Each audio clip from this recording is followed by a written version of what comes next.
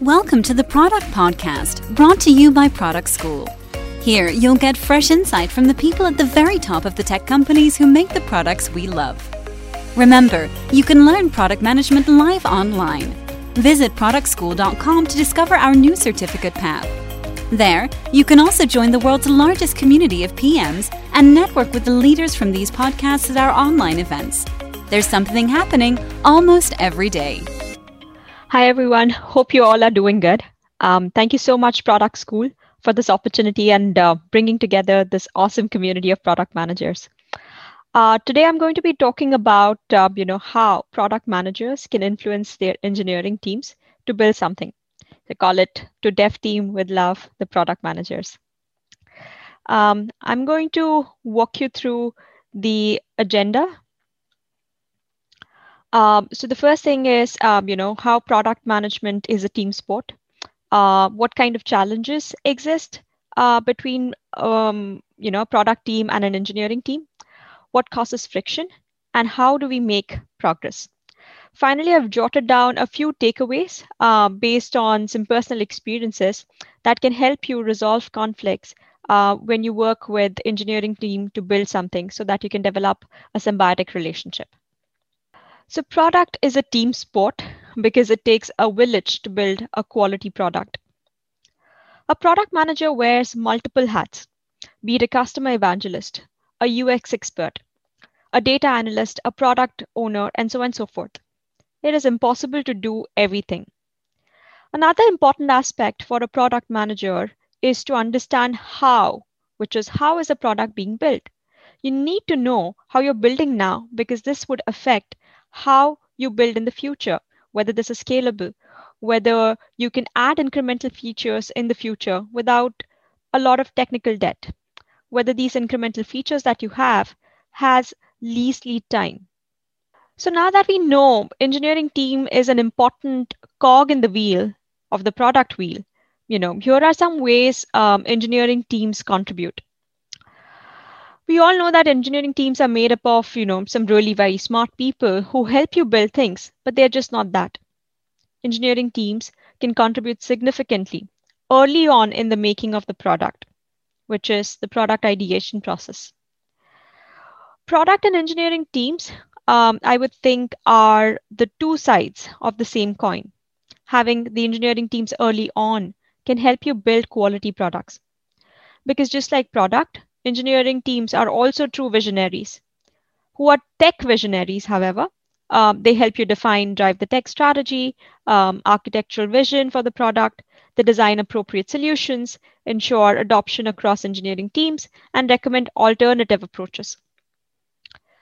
The other thing is engineering teams stay abreast of advancements in related technologies. They help you define engineering best practices and assess feasibility and ramifications of business requirements. For example, when I worked for the payments industry, one of the biggest problems I was facing were fraudulent transactions on card. What that meant was it was impossible for me to come up with, all kinds of possible use cases and scenarios that could detect these fraud behaviors.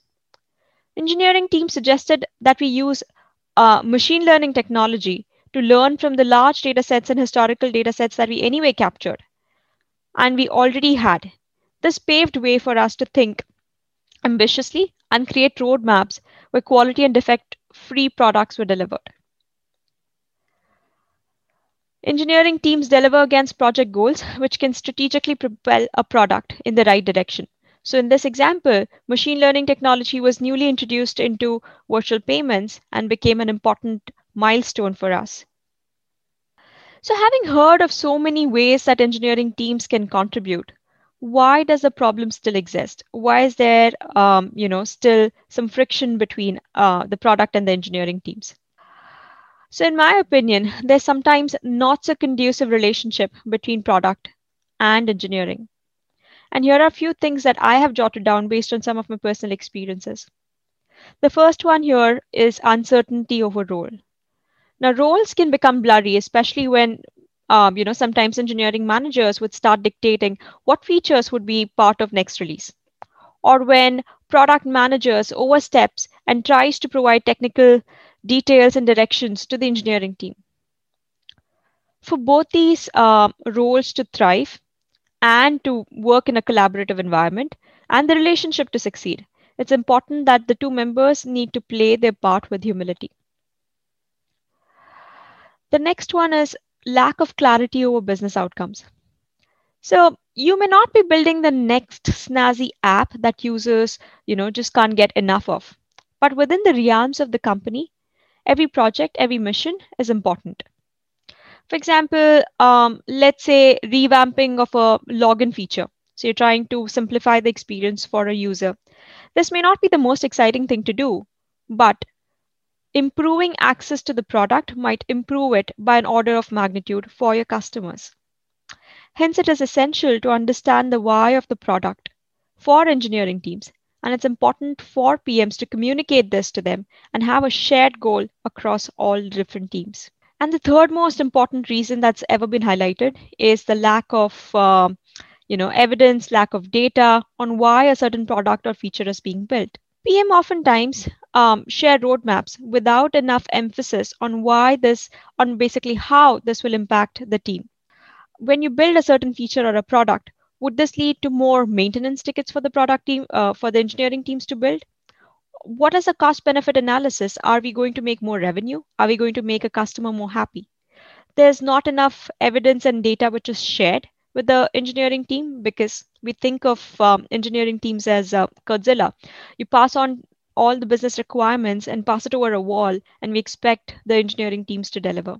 So this segues us into understanding what can we as PMs, as product managers do when there is a lot of headbutting and not enough progress made. To resolve conflicts, it's imperative to understand the underlying causes and the reasons. Why do engineering teams not want to do something that you expect them to do? How can you unearth some of these and help them? This involves deep empathy with engineering teams, just like you would have empathy for your customers. Tech is a very important stakeholder, and by listening and earning their trust, you can transform your relationship to a fruitful collaboration. A product managers who can deeply understand their engineers can unlock value in many ways. Hence, it requires regular check-ins with your relevant stakeholders. And this could be, where you could talk about the business vision and the mission, industry trends, competitive landscape, your business priorities. You could talk about customer context, which could be who's your customer, what do they want, why are we solving this pain point, what does that unlock for us, who are the customers who are promoters and who are our detractors. Giving all of this information along with the product context, which is, how does this feature impact the rest of the portfolio? Why a certain decision is being made? What were some of the historical decisions that were being made? What will be the basis of future decisioning? Which is basically trying to, creating product tenets with your tech stakeholders is an important way of resolving conflict. You can look for creative outcomes at times.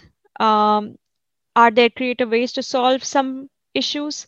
Can you do something differently through UX, which can help solve the customer problems, but at the same time takes into consideration the technical issues and other underlying architecture and system limitations? What trade-offs can you make? When the dev team basically says that they may not be able to develop something, you should ask what else can be done. Could you do some kind of extension in terms of timelines? Could you reduce the number of features, iterate even more, and reactively maybe think in terms of UX? And even after all of this, let's say you cannot resolve the conflict with your engineering teams. Can you do some kind of experimentation? And experimentation is a culture that you should own, which means where you can try and test maybe in limited quantities and limited sums and learn from a small period of time the possible outcomes and mimic a real life scenario in a smaller portion. That would be prioritization of experimentation. Finally, I've come to the final slide where I'm talking about the key takeaways, where earning trust is the key. Here is like a set of hacks that I've put together that has helped me throughout my career when I work with engineering teams. Product teams tend to dream big, but they must also manage expectations and align goals with those of the overall business. That's why it's a good idea to get an engineering lead involved early on in the planning process. to build cross-team cohesion. So, like I said, these are basically my hacks and how I have been able to influence the engineering teams. The first one here is giving them your listening ears, understanding their concerns, understanding their challenges.